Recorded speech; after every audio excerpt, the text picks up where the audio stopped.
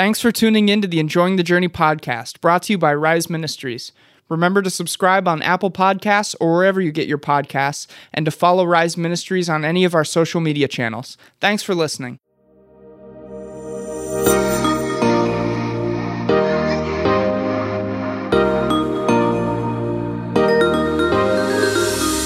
Hey everyone, welcome to our second episode of Enjoying the Journey. My name is Rob, and I'm so glad to have you joining us.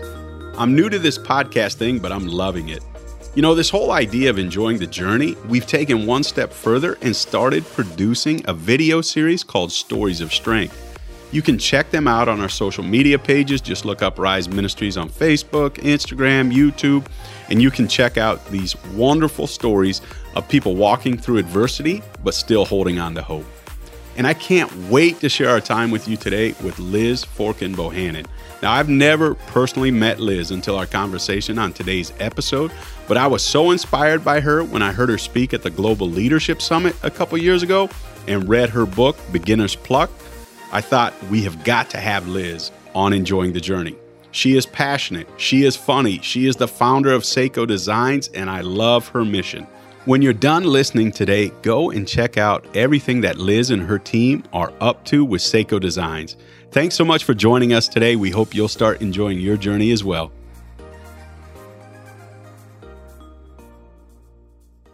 Well, wonderful. So excited that Liz has joined us today on Enjoying the Journey. Liz, we have never formally met, but I feel since I read your book and listened to you at the Global Leadership Summit, I feel like I know you, even though I probably don't. And that's where I absolutely fell in love with what your story is and what you have been doing through, I believe it's called Seiko Designs. Mm-hmm. And just absolutely love the way you have shared your heart, not only through your book, Beginner's Pluck, but also on stage at the Global Leadership Summit. And so for those that maybe don't know you, don't know Seiko Designs and things like that, our whole concept with a podcast is enjoying the journey. And that means we have mountaintop experiences and we definitely have valley experiences. And from hearing your story, it seems like maybe you had some of those. So if you would you just let us have a peek into who Liz is and what Seiko Designs is all about? Yeah, absolutely. So my name is Liz. Depending on where we want to start, I could tell you that I grew up in the Midwest. I went to the University of Missouri and studied journalism and kind of had a vision that I wanted to use communication or writing or something in that realm to contribute to making the world a little brighter and better, and specifically for women and girls, and even more specifically for women and girls that were living in global extreme poverty or in conflict and post-conflict zones. And so kind of out of that desire, I moved to Uganda in East Africa and really didn't have a clue what I was doing. What I did know is that the purpose of that trip was just really to kind of learn and understand more about what are the issues women and girls are facing across the globe. What are people doing? What's working? What's not working? It was really kind of a journey of curiosity. And through that process, I ended up meeting some really incredible young women who were in between high school and university, who had tested into college but couldn't afford to go. And so long story short, I ended up partnering with this school to kind of bridge this gap between high school and college. In Uganda, there's a 9-month gap between high school and college. And so the hope was to create some sort of employment program where women, they could come, be a part of what we were doing, earn an income, learn a skill, and earn money that would ultimately contribute to their university education and kind of bridge that gap, not just financially, but honestly also from kind of a community support perspective as well. And so I designed a pair of these strappy, funky sandals, now known as Seiko ribbon sandals. It's still to this day one of our flagship products. It has a leather base and interchangeable fabric straps that can be tied and styled in different ways, and hired 3 young women, Mary, Mercy, and Rebecca. Kind of told them, pitched them, if you will, on the big dream and the vision. It was like, all right, ladies, here's the deal. If you make these sandals for the next 9 months, I'll go home and try to sell them. You'll go to college in the fall. And they were like, okay. And so that's kind of how it all started. And that was a whopping nearly over a decade ago, actually. So we've been at this for about 10 years. And so obviously, in some ways, our company has evolved in massive ways. We've, grown significantly from that, original product to we are now a full-on women's lifestyle fashion brand. So clothing, handbags, footwear, accessories. We've got a beautiful catalog. We do 4 collections a year. We've evolved pretty significantly from a business model standpoint. So we're now kind of an omni-channel model, meaning that we sell our products online just through seikodesigns.com. But the real driver for us is that we have a network of now thousands of primarily female, but we've got some guys in there. Social entrepreneurs here in the US who sell the product. And so they really partner with us to market the brand, to sell the product, to provide incredible just connection and customer service to their community, really bringing them into the impact in the story. And they're actually, they're called the Seiko Fellows, and that's the main driver of our growth and revenue right now. And so in some ways, our company has evolved a lot from those early days. And then in other ways we haven't. We still partner with that same youth development organization. Our kind of core work that we do in Uganda is around creating that kind of bridge pathway for academically gifted female scholars. In Uganda, we've expanded our scholarship program to Ethiopia. We have partners all over the world now. So Uganda, Ethiopia, Peru, India. And so really our vision there is to go find folks that are doing great work in their community as it relates to using production as a tool to treat people fairly and to contribute to economic development and freedom. And then we partner with those folks to make beautiful products that then we sell and market to our customer base here in the United States. It's awesome. I remember the first time I heard you start sharing about it. And of course, I think some of the reason that I was engaged with your personality and Seiko Designs and all of that, because you're from the Midwest. I'm a Midwest guy. I'm from Iowa, and so Missouri is real close by. Yeah. So anytime somebody says, "Hey, I'm from the Midwest, and God has put this thing on my heart, and it's growing internationally or globally or whatever," it's very exciting. And then also just to have that vision and that mindset of, I want to do something bigger in the world. I want to use the gifts that I've been given, and I want to impact or affect the lives of others. And like you said, it's almost a decade that has gone by now, but reading your book and listening to you speak a year ago, as we talk about enjoying the journey, the idea is we're all on a journey, right? We all have a story. We all have a path. And some days we're on the mountaintop and other days we're in the valley. And so when we start these ideas, or these ideas grab our hearts, or these dreams grab us, help us walk through that. Every day is not a mountaintop experience. And I heard Paula Ferris, who has also been on the Global Leadership Summit before, say this year, and it grabbed my heart so strongly that it kind of helped inspire this podcast. And she said that tragedy and pain and opportunity can coexist. See, so often we think it's one or the other. You either have opportunity and then there's no adversity in the way, or you only have adversity, but there's no opportunity. And I love the way she put that: pain, tragedy, and opportunity coexist. Can you speak into that a little bit with what you've gone through over the last decade, just building this beautiful company? Yeah. I mean, I absolutely agree with Paula. And I think not only can they coexist side by side, but oftentimes one is the other, right? The thing that breaks our heart, the thing that keeps us awake at night, our greatest challenge or struggle, oftentimes that same thing breaks a lot of other people's hearts. So that same problem that you're facing plagues other people as well. And so I would argue that, of course, not all of the time, but a lot of the time, some of the greatest innovation and the greatest opportunity lies in those problems. There's a chapter in my book, I'm sure you're familiar, that's called Be a Problem Finder.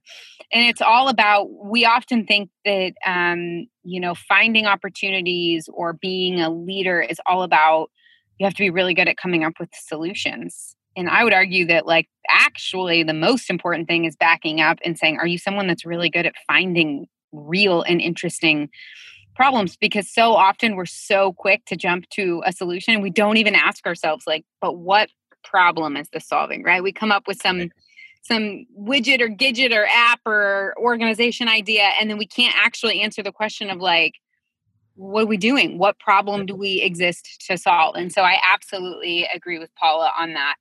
And then I think the notion that not every day is the mountaintop day is so true. And it is such a necessary thing for us to talk about, because I feel like especially my generation has been sold a fake bill of goods as it relates to finding your passion and living out your purpose, and kind of, this notion that if you find your dream job, you're never going to work a day in your life. And no, if you find your dream job, you're going to work every day for the rest of your life. Yes, you are. Like, it's actually like you're not going to clock in and out, and there isn't, you're going to have to work a lot harder actually to find those boundaries. And that doesn't mean that there isn't joy in it and deep satisfaction. It's all worth it tenfold, right? But we're doing folks a disservice when we kind of say like, once you find the thing, everything's going to click and it's going to fit, and you're not going to be stressed. You're never going to be bored. You're never going to feel discouraged. You're never going to feel aimless, like all of those things again. The root of the word passion is the Latin word pati, which means to suffer. Mm-hmm. And that is something that I think in American culture, like the way that we talk about passion, you would not guess that, right? That it's like, oh no, passion, it's all good. It's all fun. It's all happy.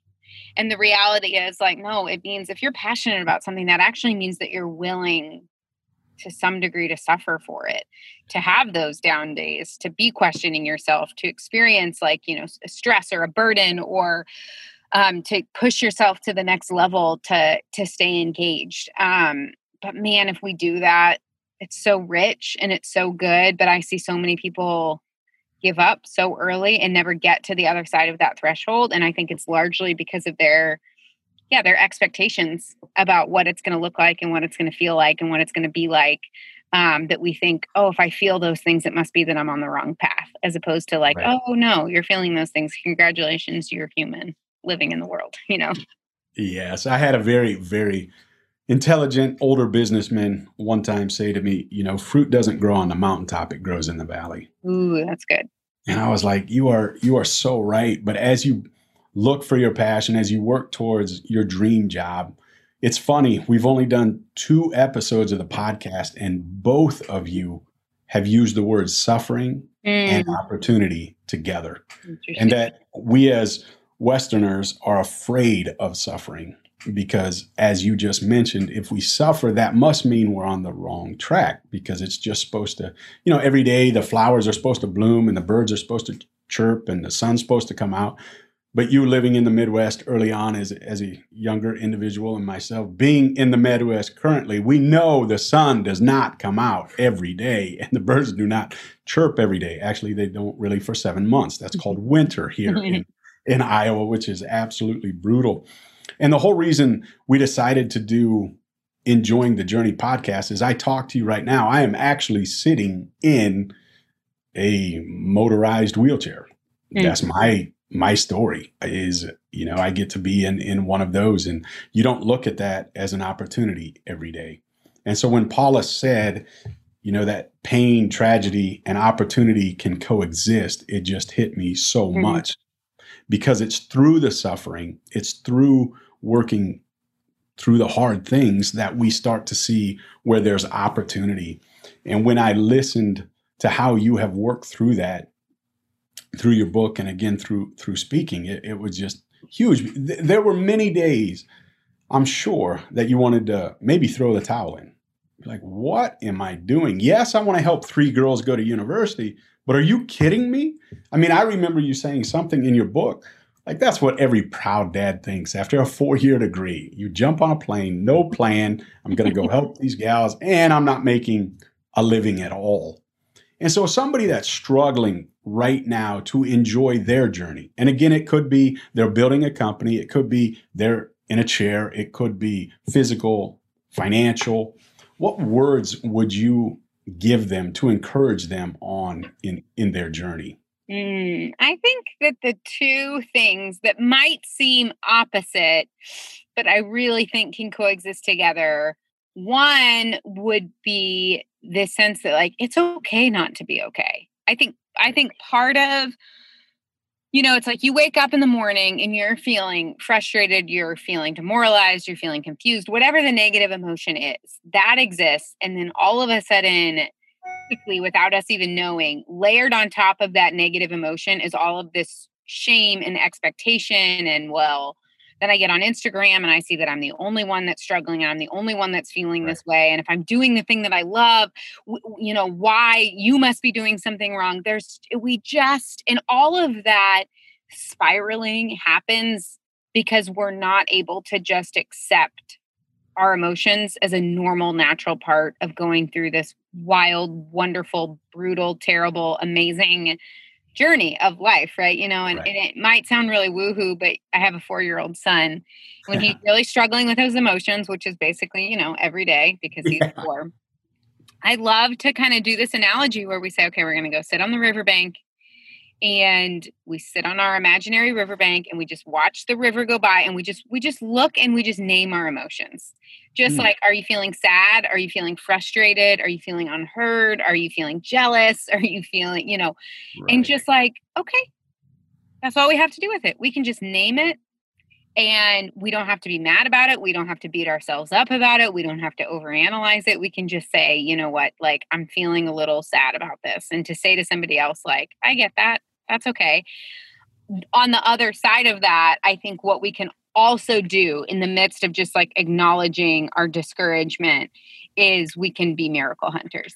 And I talked about this a little bit in the book of this idea that it's like when we are feeling particularly discouraged or frustrated or like our plans are, going down the toilet, that can be a moment for us to trigger this sense of, and this belief that like things didn't go according to my plan right here.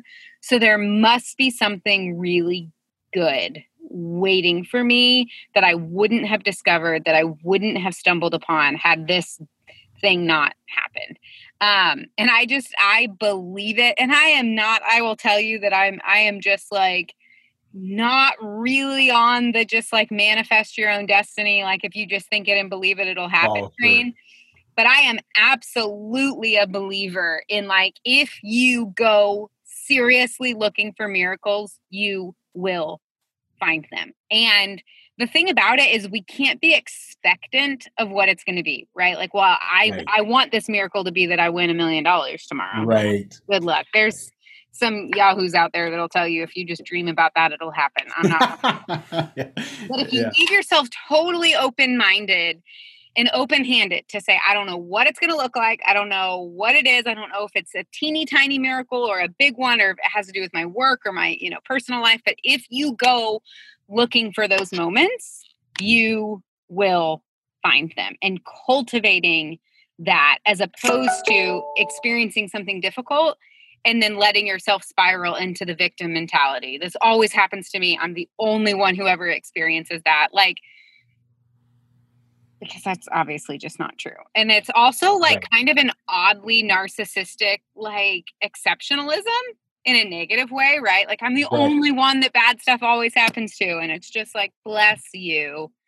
Bless you that out of 7, billion people, you believe the narrative that you're especially unlucky, and just recognizing that like we're all in this together and we all have bad days and we all have tragedy and we all have grief and throughout the course of a lifetime, and to cultivate that reminder.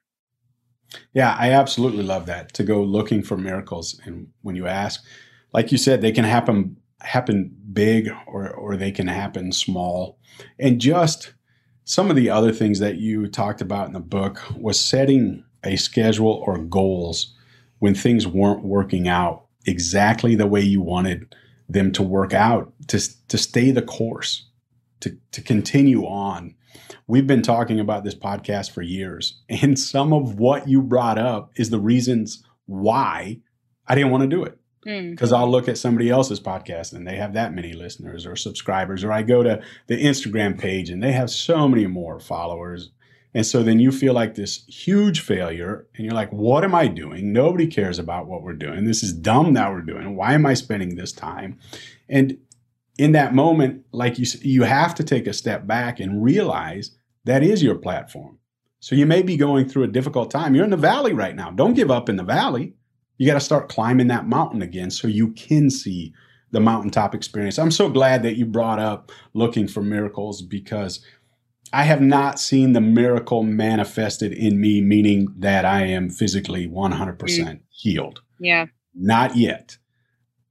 But there's still opportunity. There is still moments of miracles happening.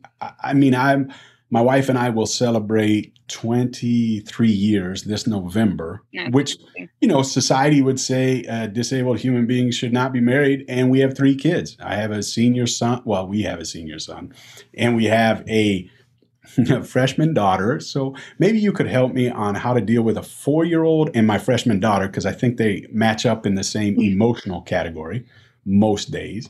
And then we have a 7th grade daughter. And it's in those moments of raising kids even that you're in the valley. And it's like, holy moly, I did not realize things were gonna go quite this way. My senior, I enjoy being around most of the time. My freshman daughter, so are you happy today? Can I talk to you? Can you not? The funny thing is, she has to help me walk across the room. So I hold on to both of her arms. And so I can kind of control her arms. And so when she's helping me, I always slap them together. Yay for daddy, yay for daddy. And she just has to laugh, even though she's so annoyed that she has to help dad. But that's what I want people to understand, that in those uncomfortable, somewhat awkward situations where things aren't going exactly according to your plan, you can still enjoy the journey. As much as I hate needing that help, you know how much I enjoy messing with my freshman daughter? To say, yay, daddy, slapping our arms together. And just to get that little smirk out of the corner of her mouth, it's all worth it. Yeah.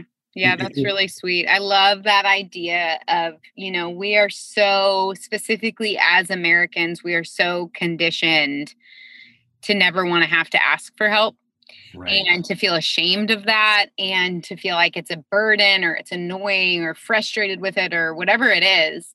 And it's like, so often that's where the moments of connection come, and for you, it's like quite literally, I need help walking across the room, but it's like, that is in your relationship, which can, creates these small moments of connection. And there's something really, really powerful about modeling willingness to raise your hand and to ask for help, and to model looking for the bright spots of finding like connection and using those opportunities to actually build a relationship and build trust and build intimacy and connection and all of those things.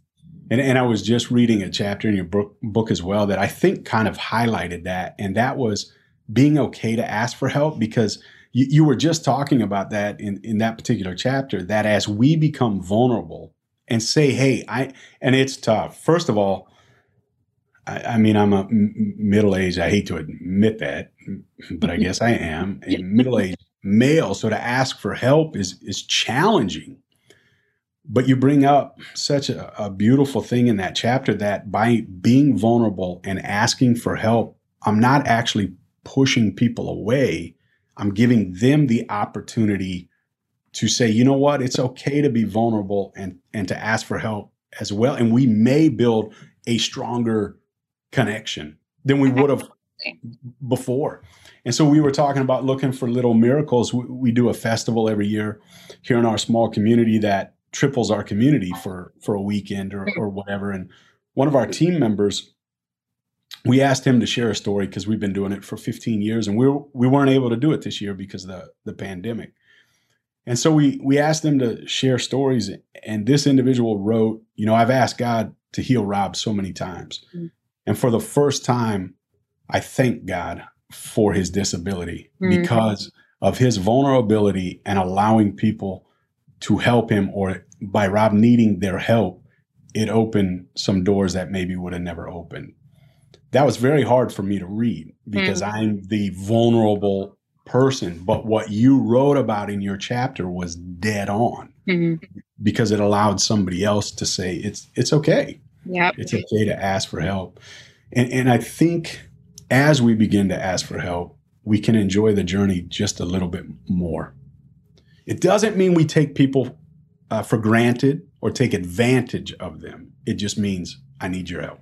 Sure. Yep. And just letting people, I think there's this idea that, and you never know, let people surprise you. Like there will be people who deny your request for help. Let them be free. Like you don't know what is on them. You don't know what their story is. Like wasn't the right time, the right place. But for those who take you up on the invitation, such truly beautiful partnerships and relationships can happen. And I think when a relationship happens, when it starts that way, you automatically are giving the other person freedom to then ask something back of you, right? Absolutely. It's like, it's such an invitation that it's like, the minute you call me up and say, I need a ride to the airport, right? Whatever it is, I'm like, all of a sudden like, oh, you're somebody that I can ask that of because you asked it of me, right? It like creates this sense of freedom, and you do it over and over and over again. And until you get to the point where it no longer, I can say, I live in a community of folks here in Portland, Oregon, and this is something we have practiced in our community for years and years is this idea that your ask is a gift, that like you are not a burden. You are not asking, you are giving, and you are creating an invitation. And I can truly say that probably 5 years into practicing this as a community, the stigma and the weight behind it has totally, completely changed. Like, I don't have a filter anymore between oh, can I ask? I'm going to put that person out. I mean, have they done 3 favors for me, and have I repaid them yet? Sure. Like I had a friend that came over the other day, and I was about to take a bunch of clothes and go sell them. And she was rummaging through them, and she took the 5 hot ticket items that I sell for the most. Right. And so I was up putting my boys to bed. So, she texted a photo of everything that she took, and she was like, I'll pay you, what the store would have paid you. What do I owe you? And I'm just like, you know what? I have a feeling it's all going to equal out in the end. Like we don't have to be so concerned about, and that was with actual, money and physical stuff. What I'm really talking about is the currency of favors and friendship and service, that it's just like, if we're trying to settle our debts by the end of every day, like what we're running is a business, right? If we truly believe in relationship and community, we can be free to say like, it's probably, let's just believe that in the end, it's probably going to net out. And so let's have freedom in knowing that there's going to be seasons of giving and seasons of receiving. But being on the other side of having really changed what is a strong cultural message that we as Americans receive around help and neediness and shame. It's just, there's no part of me that wonders even a little bit, like, is this how we were created to live? And the answer is like, of course. Right. Well, Liz, I thank you so much for being with us today. And I want to give a huge shout out to Beginner's Pluck. I think it's a fantastic book. I also think if you have an event that Liz could speak at, that would be wonderful as well. I appreciate everything that you're doing through Seiko Designs, so much so that I actually want to talk to you off record about my daughter getting involved. That little great. I would love that. Yes. And so just appreciate it. Keep doing what you're doing. Thank you for enjoying your journey and sharing tidbits with us as you go along. Thank you so much, Rob. It was such a delight and pleasure. And thank you for the work that you're doing. And thank you for making this podcast and not listening to the inner critic.